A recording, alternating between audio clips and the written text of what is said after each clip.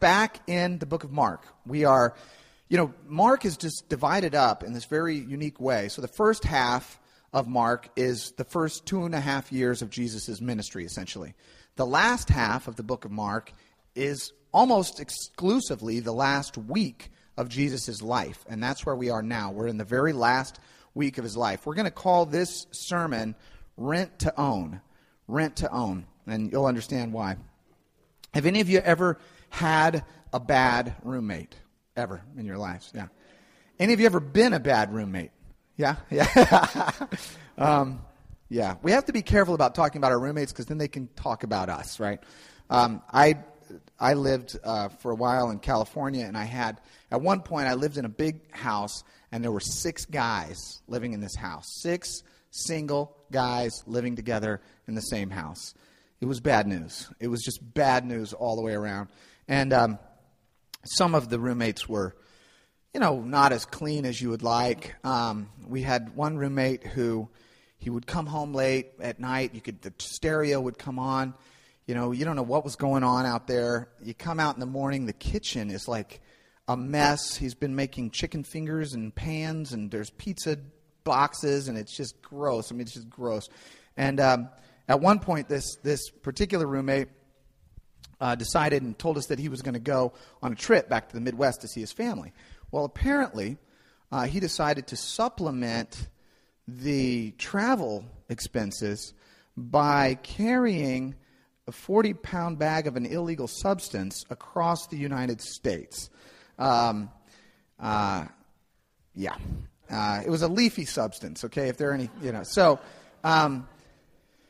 apparently he was pulled over at one point and was taken into custody. And the good thing that came out of that is that he ended up with a place that he didn't have to pay rent at all. It was room and board, fully supplied, as well as clothing. So, yeah, he made off really well there. So we've all had these kinds of roommates. This passage is about some tenants that rent a piece of property. And that they're commonly known as the wicked tenants, or throughout the, if you hear them reference, it's like the wicked tenants, the murderous tenants. These guys in the story we're about to read will make your nightmare rental stories sound, tame by comparison, all right? But nevertheless, I wanted to read you one interesting story I found online. A news website had sent out a notice, and it said, if you're a landlord and you have some nightmare tenant stories, send them in. We want to read them. So there were a bunch of them. Some of them were a little too graphic for church, but I'm going to read you this one because I think it's kind of funny. So this person calls himself Taken in Tulsa. And he writes, "We had renters highly recommended by family and by friends from our church." Yikes. These renters glued pennies to the walls, stuffed Cheetos into the shutters, stapled small pieces of cardboard to the inside window facings, disassembled the outdoor flower bed and brought all the bricks inside the house, poured water into the floor furnace, causing it to rust, used the drapery for cleaning rags, used wood staples to anchor a large outdoor inflatable toy inside the living room, and left their drug paraphernalia in the closet when they moved. Wish we had required a larger security deposit. So there are nightmare tenants. And Jesus tells a story about tenants in this scripture. Now, before we jump into the passage, I just want to set the context. Remember, Jesus now is inside the temple. He's in the temple. It's Passover week, okay? All Israelites and Jews from all over the world have gathered back. Literally hundreds of thousands of people have gathered into Jerusalem, and they've come to the temple for Passover to sacrifice their offerings to the Lord and to celebrate Passover. Jesus, if you remember a couple weeks ago, we talked about he went into the temple. He was furious. He drove out the money changers. He threw over the tables that they were selling pigeons and they were selling doves and they were selling sheep. And he took a cat of nine tails, literally a bullwhip, and drove these guys out of the temple and said, "You have turned my house, the house of prayer, into a den of thieves." And he absolutely took charge of the temple. So in this passage, he's in the temple now. It looks like it's the next day, but it's shortly after this cleansing of the temple. And the Sanhedrin, the leaders, the political and religious elite, the priests of the temple, have come to him, and they asked him, if you remember last week, they said, by what authority do you come into the temple and do this? By what authority? Who gives you the authority to come and tear the temple up like this? And he catches them in a sort of a word play, and he asks them, was John the Baptist from God, or was John the Baptist from man? And John the Baptist, if you remember, was a prophet of God and was actually Jesus' cousin. And the Pharisees and the Sanhedrin were afraid to answer, because if they said he was from God, then Jesus would say, why didn't you follow him? And if they said he was from man, then they knew that the people would rebel against them, because all of the people over which they had authority believed in John the Baptist. And so they didn't want to lose face with the crowd. And so they said, we don't know. And then Jesus said, then I'm not going to tell you by what authority I'm teaching, okay? And so he caught them in their own sort of trap. And then he started teaching them in parables. Now, generally, when Jesus teaches in parables, sometimes he would teach in parables to purposely obscure the message that he was trying to communicate from certain people. So he would teach in these sort of veiled, paradoxical stories so that certain people would not understand him and that others would. But this is not one of those parables. This is a parable that he teaches. He wants his enemies to explicitly understand what he's trying to say in this parable, okay? And he's actually, in a way, taunting his enemies in this parable. It's really an intense parable. So let's get into it. Okay. So Mark 12, chapter 12, verses 1 through 12. And Jesus began to speak to them in parables. And here's the parable. A man planted a vineyard and put a fence around it, and dug a pit for the winepress, and built a tower, and leased the land to the tenants, and went into another country. When the season came, the man sent a servant to the tenants to get from them some of the fruit of the vineyard. And the tenants took the servant and beat him and sent him away empty-handed. Again, the man sent to them another servant, and they struck that servant on the head and treated him shamefully. And so the man sent another servant, and him they killed. And so with many others, some they beat and some they killed. The man had one other, a beloved son. And finally, the man sent him, the son, to the tenants, saying, they will respect my son. But those tenants said to one another, this is the heir to the property that we're on. Come, let us kill him, and the inheritance will be ours. And they took him, the son, the beloved son, and they took him and killed him and threw him out of the vineyard. What, Jesus now turns after telling this parable to the religious leaders and says, what will the owner of the vineyard do? They don't answer. Jesus answers for them. He will come and destroy the tenants and give the vineyard to others. Have you not read the scripture? Quote, the stone that the builders rejected has become the cornerstone. This was the Lord's doing, and it is marvelous in our eyes. And the religious leaders were seeking to arrest him. They wanted to arrest him after hearing this story. But they feared the people, for they perceived that he had told the parable against them. Very insightful. They perceived that he had told the parable against them, so they left him and went away. This is a story of greed, murder, revenge, and as we get to the end of it, we'll find that it's also a story about love and ultimately a story of redemption. I want to give you quickly, before we sort of dive into the meaning of it, just a mental picture of what's going on in the story. So in ancient Israel, there was viticulture, or winemaking was a very common way of life. The rich, fertile soil there in Israel provided good ground to make grapes and to make wine.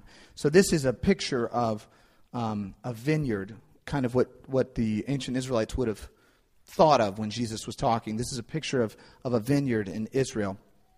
If you go to the next slide, Charles. So the scripture says, and this man, he built this vineyard, and he built a fence around it. So he put a large sort of probably stone fence around the entire vineyard. And then it says he built a tower. Now, this is an old ruin of what they would call a tower or a watchtower that would be in these vineyards. And what you would do is they'd build these tall towers, and then the people who watched the vineyard could go up in the tower, and they could watch for if there were animals or if there were enemies, animals that would come and eat the grapes, or if there were enemies that would come, they would be able to see it from these towers.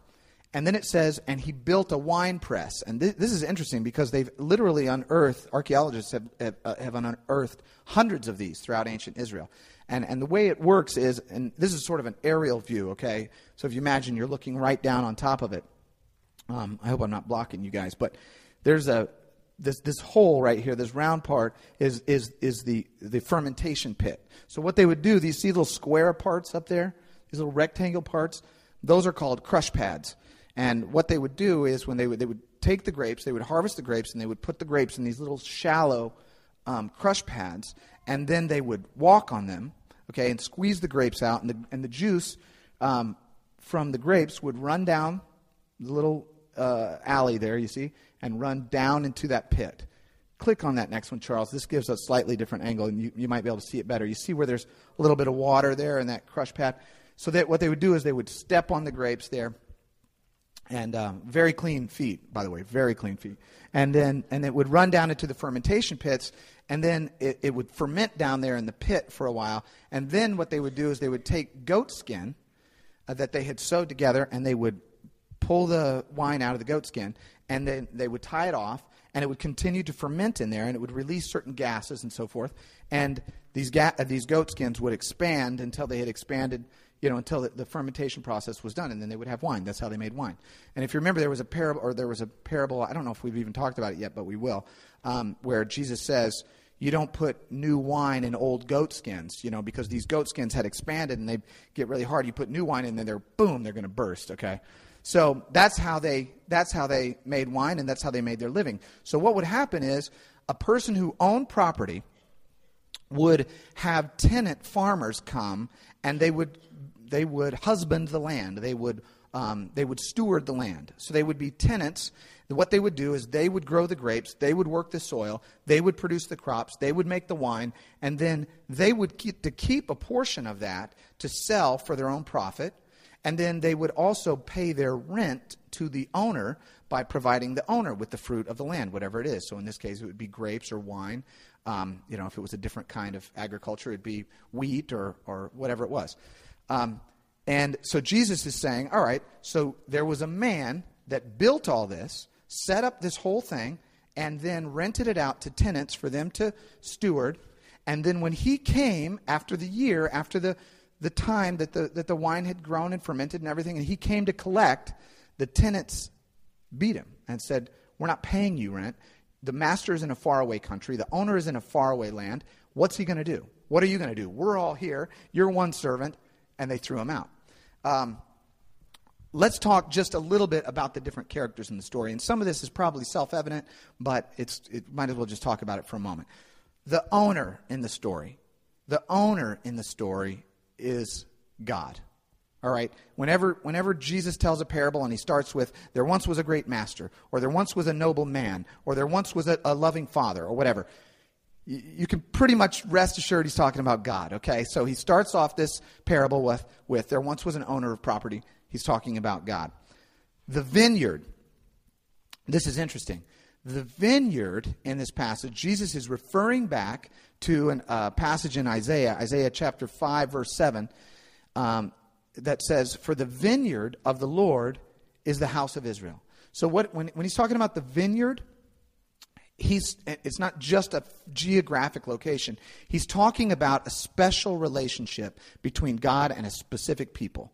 Okay? He's talking about a covenant between people where God is their God and he is their people. And he says this owner created this world where he entered into a relationship with a certain group of people. Okay, so this is what he's saying. Also, Jesus, sometimes when he's talking about a vineyard, sometimes he's just referring to the whole world. Okay, so in this case, he's talking about the world that God created, and specifically about a certain relationship that God formed with a certain group of people. Okay, the tenants. Now, the Sanhedrin already figured out who the tenants are in this story. It's them. It's the religious leaders. It's the elite, the political religious elite of the day. All right? They are the ones that were put in charge of watching over the relationship between God and his people.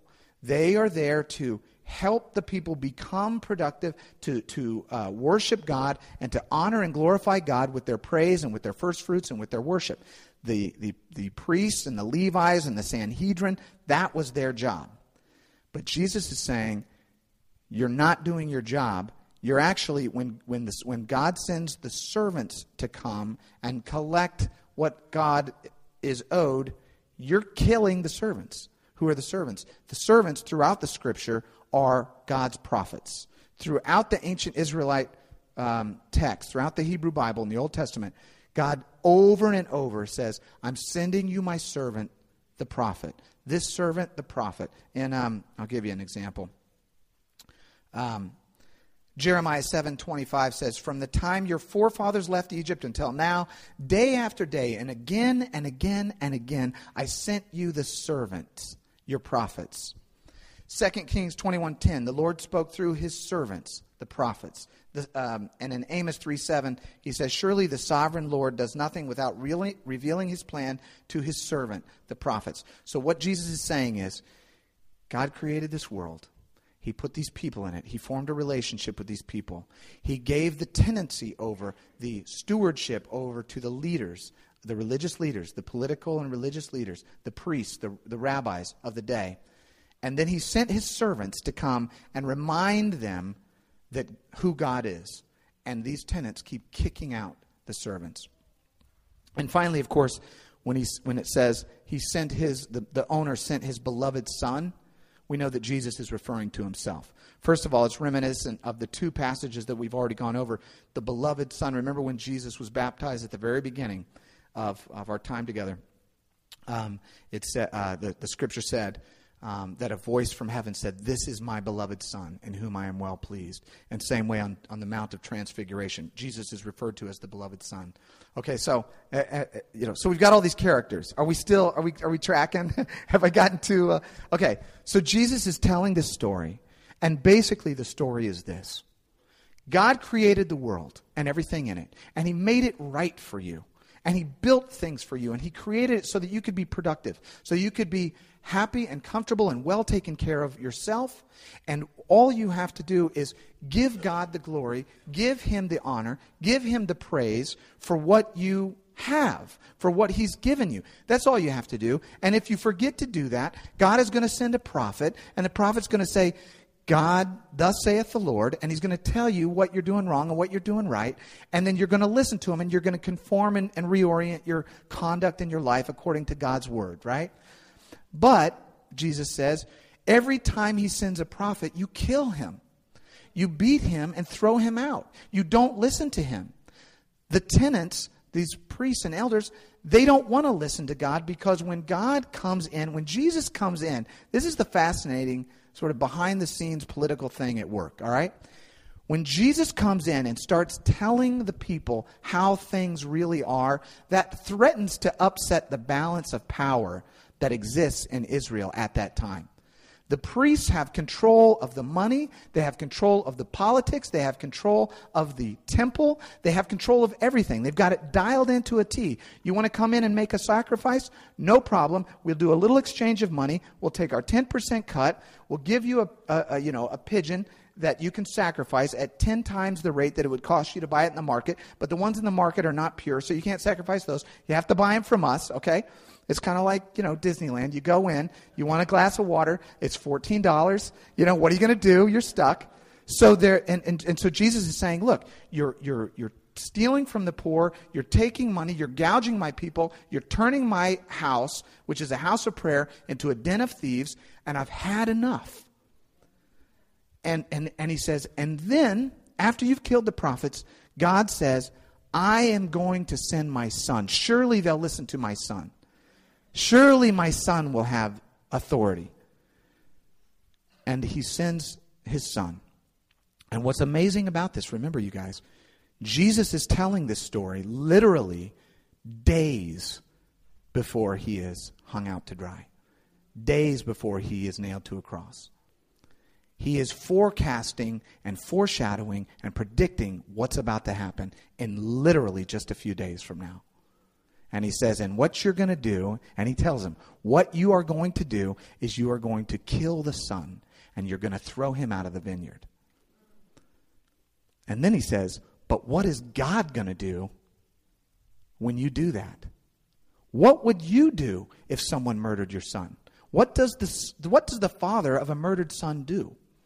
He comes and he finds the ones who killed his son. And in this story, he says he drives them out. He destroys them. And he opens the vineyard to others. So what's fascinating is that these tenants radically miscalculate the owner. Because what they say is, if we kill the son, then there'll be no heir to the property. Right? So then we, being possessors of the property, possession's 9/10 of the law, right? We're the possessors of the property. There's no heir. We will get to inherit the property. Woeful miscalculation. Bad decision. Okay, so we have the context. We have the idea here. What does the parable mean for us? How do we translate this amazing parable into our lives? What I think a huge part of what this parable is trying to teach us is that Christ is calling us to radically reorient our understanding of our relationship to him and radically reorient our understanding of our relationship to the world, our understanding of our own life. And I'll explain how. How many knows that if you're misoriented, if you've got a map and you're trying to orient yourself and you start going the wrong direction, you can just start going a little bit off and you can end up a long, long way from where you're supposed to be, right? I have a group of guys that every year, I don't know why we do it, but every December, we engage in this bizarre ritual called an adventure race. It's an 8-hour race. It includes mountaineering or orienteering through the woods. Okay, it entails canoeing down the Merrimack River in December, mind you, and it entails mountain biking. And it's an 8-hour race. It's an endurance race, and there's a 4-man team. I'm one of the members of the team. We call ourselves Diesel Manpower. That is a masculine name, and we like it. It might be a little over the top, but that's what we call ourselves. Okay, Diesel Manpower. We're very famous in very, very small circles. So every year, me and my buddies, we get together and we join this team, Diesel Manpower, and we go out to way far west here. What is that? Castlewood. Go out to Castlewood. My wife knows because she has to make my little sack lunch and get all my stuff together and all that. So we go out to Castlewood and we perform this feat of bravery and power. And the main person on the team, the most important person on the team is the guy who does the orienteering, the guy with the map and the compass. Okay? Me, I'm just one of the brute characters. They just need a warm body that can cross the finish line. That's my role. Warm body, cross the finish line. But we do have a guy on our team who he's very small, he's very thin, but he's very smart. And he's got this map, and he's got a compass, and they have the map, and they have it covered in like a piece of plastic. He's got this compass hanging around his neck, and we're out in the woods. There's not trails. You have to go find these check marks, okay? And the check mark's about this big, and it's hanging from a tree out in the middle of nowhere. So you have this map, and it's a topographical map, and the guy takes the compass, and he lays it on top of the map, and he says, all right, we need to go that way. And we all say, we're right behind you. Nobody interferes. Nobody says, well, I think nobody does that. We have one guy. That's his job. He says, we go that way. That's the way we go. If he is off by 1 degree, if he is off by half a degree, in 2 miles or 3 miles or 5 miles, wherever that next checkpoint is, we're going to be hundreds of yards away from our destination. And like I said, the marker is only like this big. So you're not going to find it in the woods. All right? So if you are off just a tiny bit, you're in bad shape. We actually do relatively well as a team in these competitions, not because we're all great athletes, because we're not, but we do have one guy who gets us to the mark. So you can have these guys that are incredible athletes, but if they get off 1 degree, they're running around, they're sprinting around the woods with all their health and robustness, but they're lost, okay? We're at our spot. We might be have a little extra pudge around the belly, whatever, but we find our mark, okay? All right, so Christ wants us to reorient our lives, to think of ourselves in the right way, to understand our position in the world in relation to our life and in relation to God. And so there are two ways to think of yourself in this story. One is you can think of yourself as an owner of the property that God gave you, in which case you try to forget and ignore that there's an actual owner. That's what these guys in the story did. They tried to say, we're the owners. We're going to own this. We're going to be the heirs. We're going to own it. The owner sends his guys to come and collect. We're going to stiff arm them. We don't want those guys in our life. We're going to be the owners.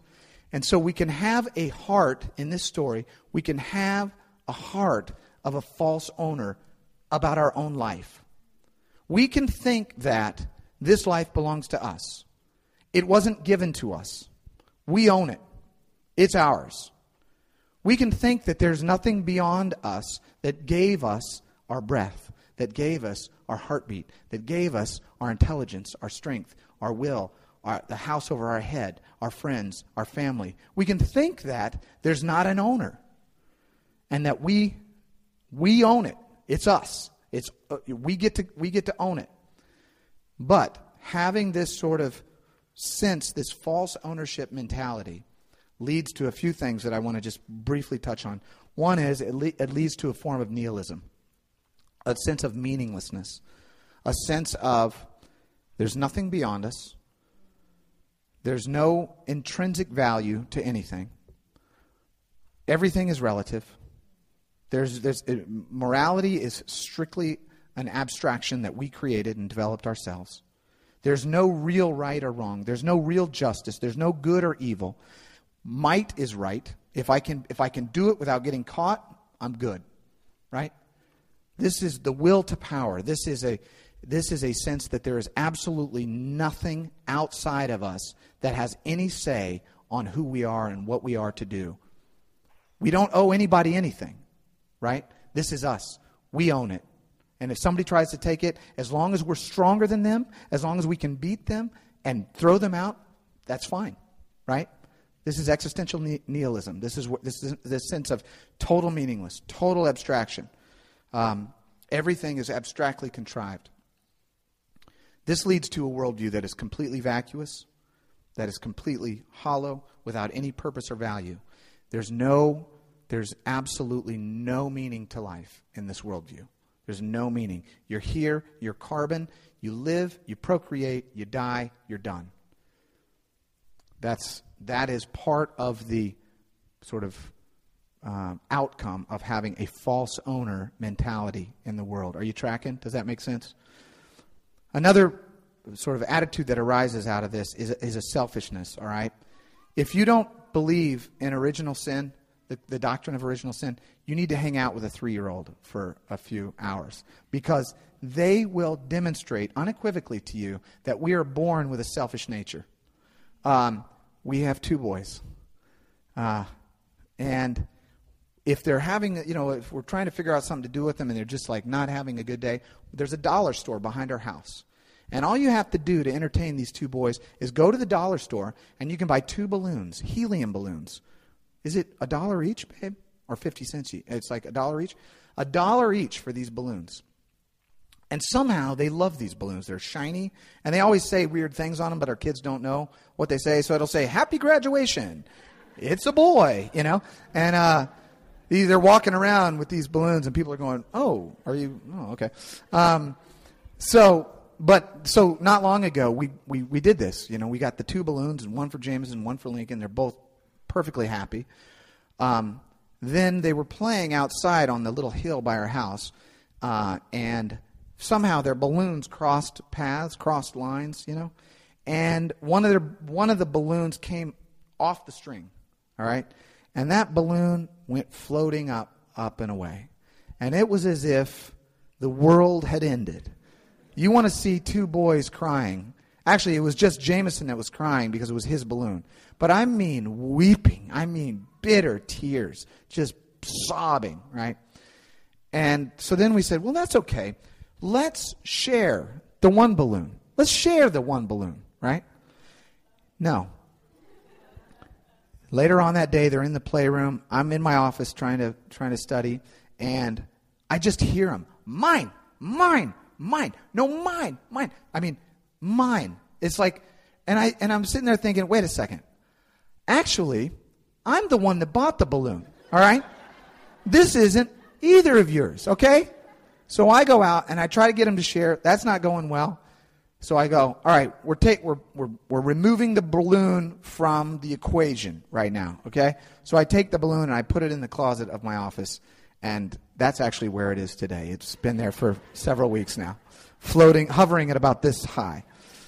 Children implicitly, and we as human beings implicitly, we are born with this ownership mentality. It's mine. It's mine. And even when it's so abundantly clear to everyone around you that it's not yours, that it was a free gift that was given to you by someone else, we have this fiction that somehow it's ours. We're the owners. We get to own it. And it generates a selfishness in us, a deep selfishness where we care only for ourselves. We don't care for others. We are not interested we're not interested in others at all. We're not interested in their well-being. We're only interested in ourselves. Number 3 is it creates a sense of greed with us when we have this ownership mentality, okay? And the greed, have any of you ever seen American Greed, the television show? No? I'm the only one. Oh, Liz, okay. Yeah, there's this show on TV, and I don't recommend it, but it's basically the same story with different players. It always documents someone who has overreached, someone who has decided that what they're earning is not enough. They've got to rip somebody off. They've got to go out and find a way to get more. They've got to accumulate more and more. They have the intention of just amassing items to themselves, right? And we can do this. We don't have to do this just with things. We can do this with relationships. We can do this with knowledge. We can do this with our sense of pride. You know, we have to amass all the glory to ourselves so it doesn't go to anyone else. We can be greedy in a number of different ways, but it comes from this ownership mentality, ownership of life. We own everything. We want more. We want to own more, right? And we want to box it in, and we want to keep it to ourselves, right? Socrates, I put this in your bulletin, says, he who is not contented with what he has would not be contented with what he would like to have. You know, if you're not contented with where you're at, you think if I could just have this or if I could just have that, guess what? You will not be content with just this or just that. Contentment is a state of heart. It's a state of mind. It has nothing to do with what you have or don't have. All right? Because whatever you want, after you get it, you're going to want something else. This writer, Jan Willem van de Wetering, says, greed is a fat demon with a small mouth, and whatever you feed it is never enough. I love that image. It's a fat little demon with a little tiny mouth, and you just can't feed it enough because it still wants more. I love what C.S. Lewis says about this. He says, and out of this hopeless attempt has come nearly all that we call human history. Money, poverty, ambition, war, prostitution, classes, empires, slavery, the long, terrible story of man trying to find something other than God which will make him happy. That's what we have. That's who we are when we don't realize that everything that we have is a gift from God.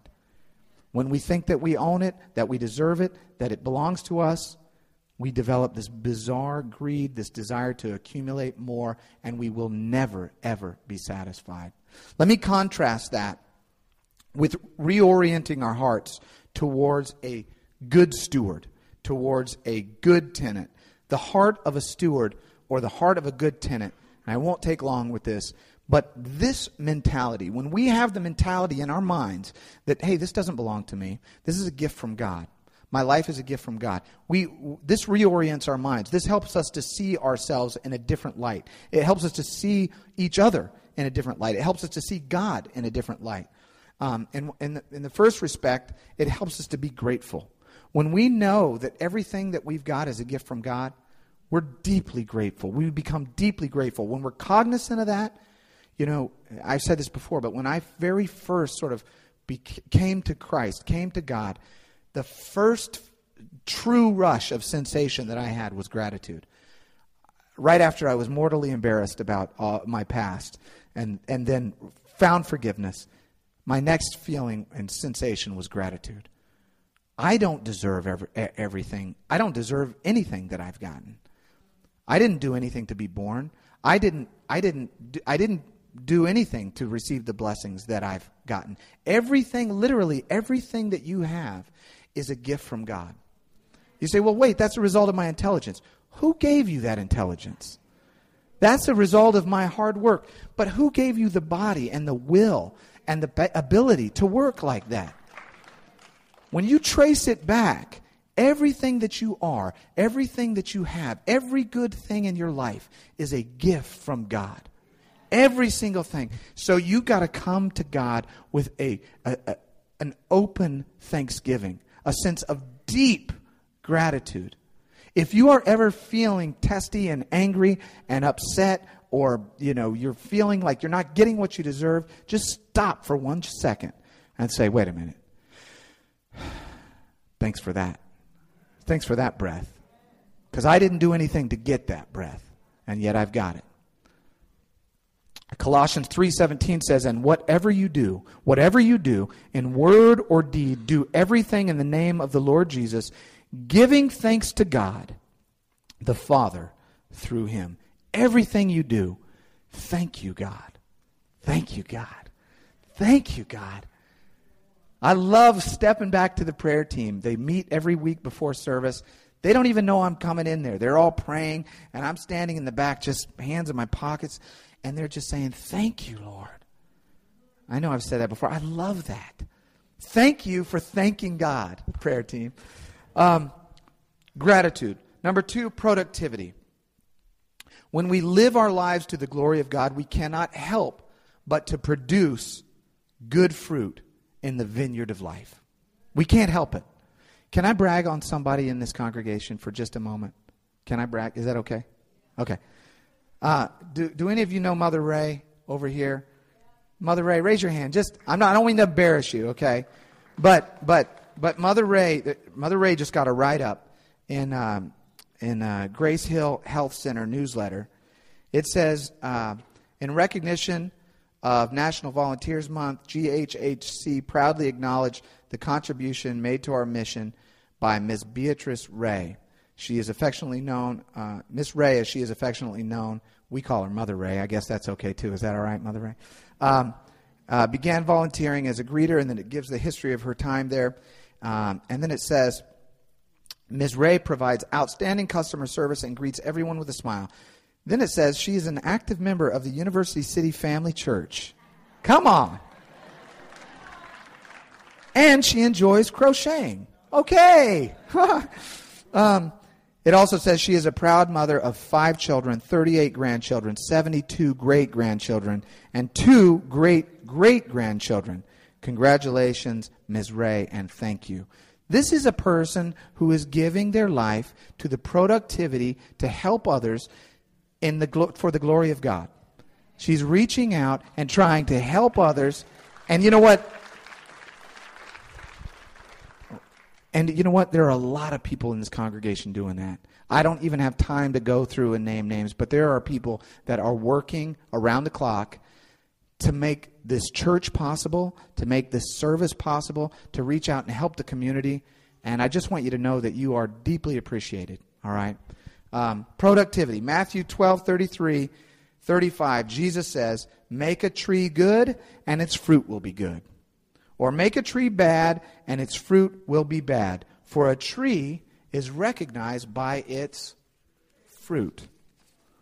A good man brings good things out of the good stored up in him, and an evil man brings evil things out of the evil stored up in him. Jesus is saying, be fruitful. You're the vineyard. Make fruit. Be productive. Give honor to God. Give glory to God with the work of your hands. Everything your hands find to do it as unto the Lord. That is Colossians 3. Whatever your hands find to do it heartily. Do it with all your might, and do it as unto the Lord. Because when we are tenants, when we're stewards of life and not owners, when we're stewards of what God has given us, then we want to be productive, and we want to do our very best to be productive for God's glory. Amen? Not because we need to, not because we're a works-based tradition or anything like that, but out of the abundance of our gratitude to God. All right? And number 3 is generosity. When we know that none of this is ours, we are free to expend it to the glory of God. Luke, and this is not just money. This is money, time, skills, resources, reaching out, giving people of your life, giving your life to other people, pouring it out, wringing it out, as we've said before. Wring it out, because when you do, you are filled back up more than you could have ever imagined. Luke 6 says, judge not, and you will not be judged. Condemn not, and you will not be condemned. Forgive, and you will be forgiven, right? All of these basic principles of life.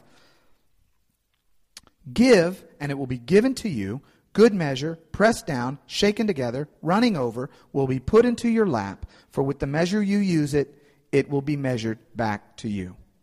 When you give out of your life, you fill up much more than you could have possibly filled up if you hadn't given out. If you don't give out, you just become withered and dry, and you become completely useless. There's no juice. There's no juice in the grape. If you give it out, you are filled back up. Proverbs 11:24 and 25 says, one gives freely, yet grows all the richer. Another withholds what he should give and only suffers want. A generous person will prosper. Whoever refreshes others will be refreshed. That is you don't have to be a Christian to understand this principle, to be a part of this, to engage in this principle. In your own life, in your relationship, if you want a good relationship with your wife, men, love your wife. Show her love. Demonstrate your love for her. Because when you give that, it comes back to you. Okay? And same way in any relationship. Give. My dad used to always say to married couples, he would say, the grass is always greener on the side that gets the water. So if you want your relationship to be bountiful and full and rich, pour your life into it. You know, if you want to have a deep, wonderful, loving relationship with God, give yourself to your relationship with God. If you want to be part of a great, dynamic, growing, powerful church, give yourself to the work of the church. Right? Okay. So these are the attributes that happen to us. This is what happens to us when we orient ourselves not as false owners of life, but as stewards and tenants of what God has for us. Now, one character in the parable, and I'm going to close with this. One parable in the character that we haven't described and defined. Let's go back to verse 6. He had still one other, a beloved son. We know who that is. Finally, the owner sent him to them, saying, they, the tenants, will respect my son. But those tenants said to one another, this is the heir. Come, let us kill him, and the inheritance will be ours. And they took him, and they killed him, and they threw him out of the vineyard. Next one, Charles. What will the owner do? What will the owner of the vineyard do? And here's the answer. He will come and destroy the tenants and give the vineyard to others. Who are the others? Who gets the vineyard?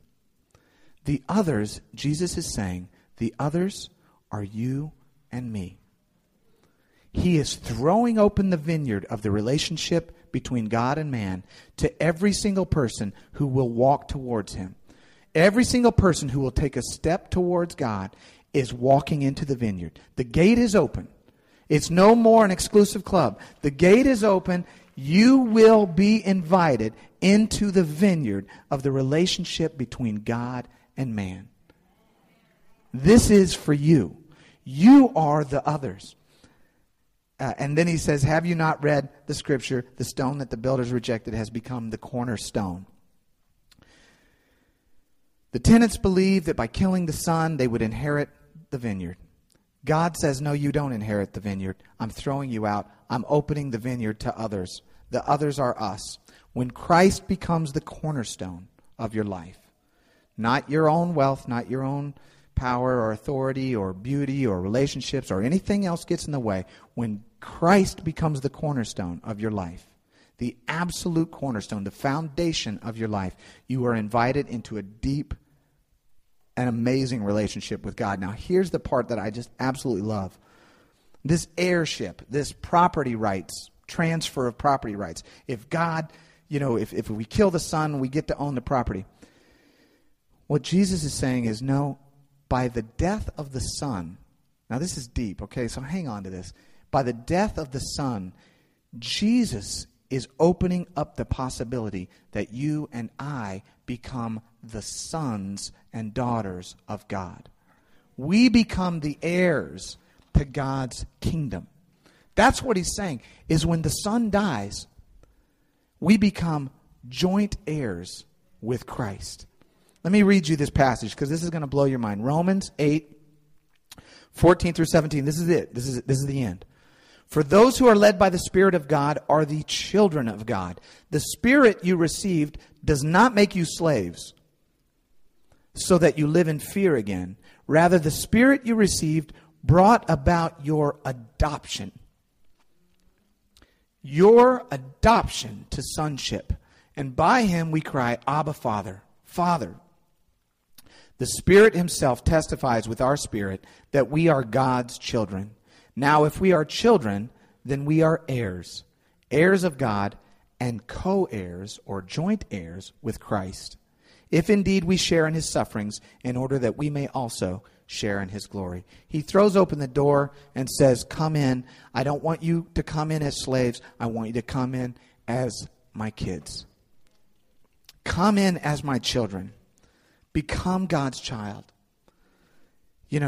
When Jesus teaches us how to pray, he doesn't say, pray like this, great master. No.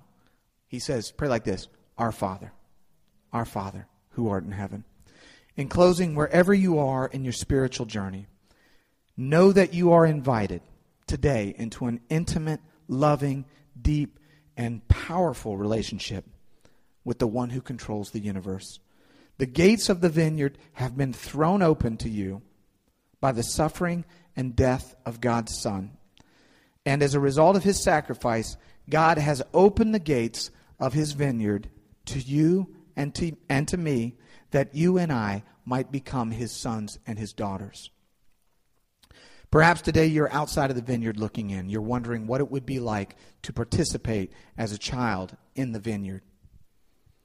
Perhaps today you are in the vineyard, you're a tenant, but you have forgotten or drifted away from what it means to really be tending the garden for God.